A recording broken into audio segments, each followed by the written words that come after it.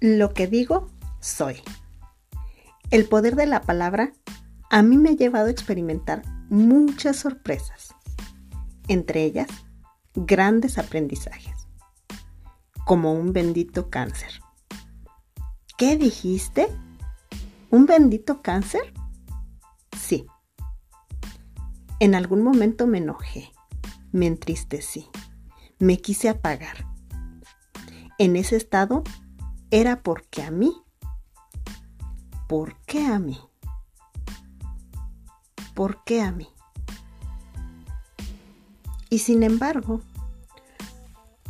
en ese momento de por qué a mí, dentro de mi enojo, llegó ese mensajero que me dijo, ya basta.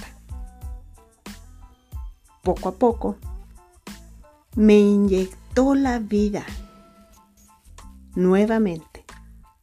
Y como por arte de magia, me pregunté, ¿qué quiero?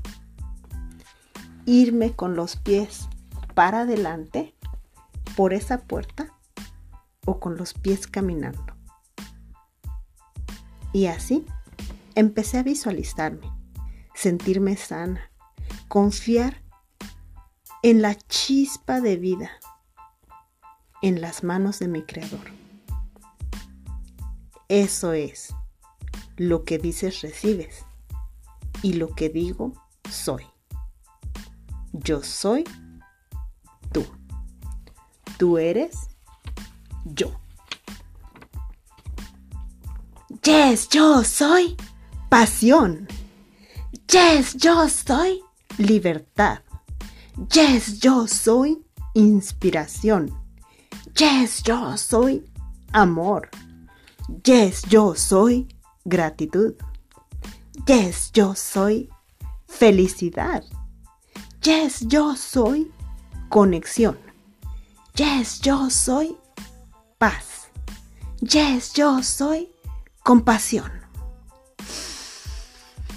Respirando y exhalando. Trae tu mano a tu corazón y con ella el yes yo soy.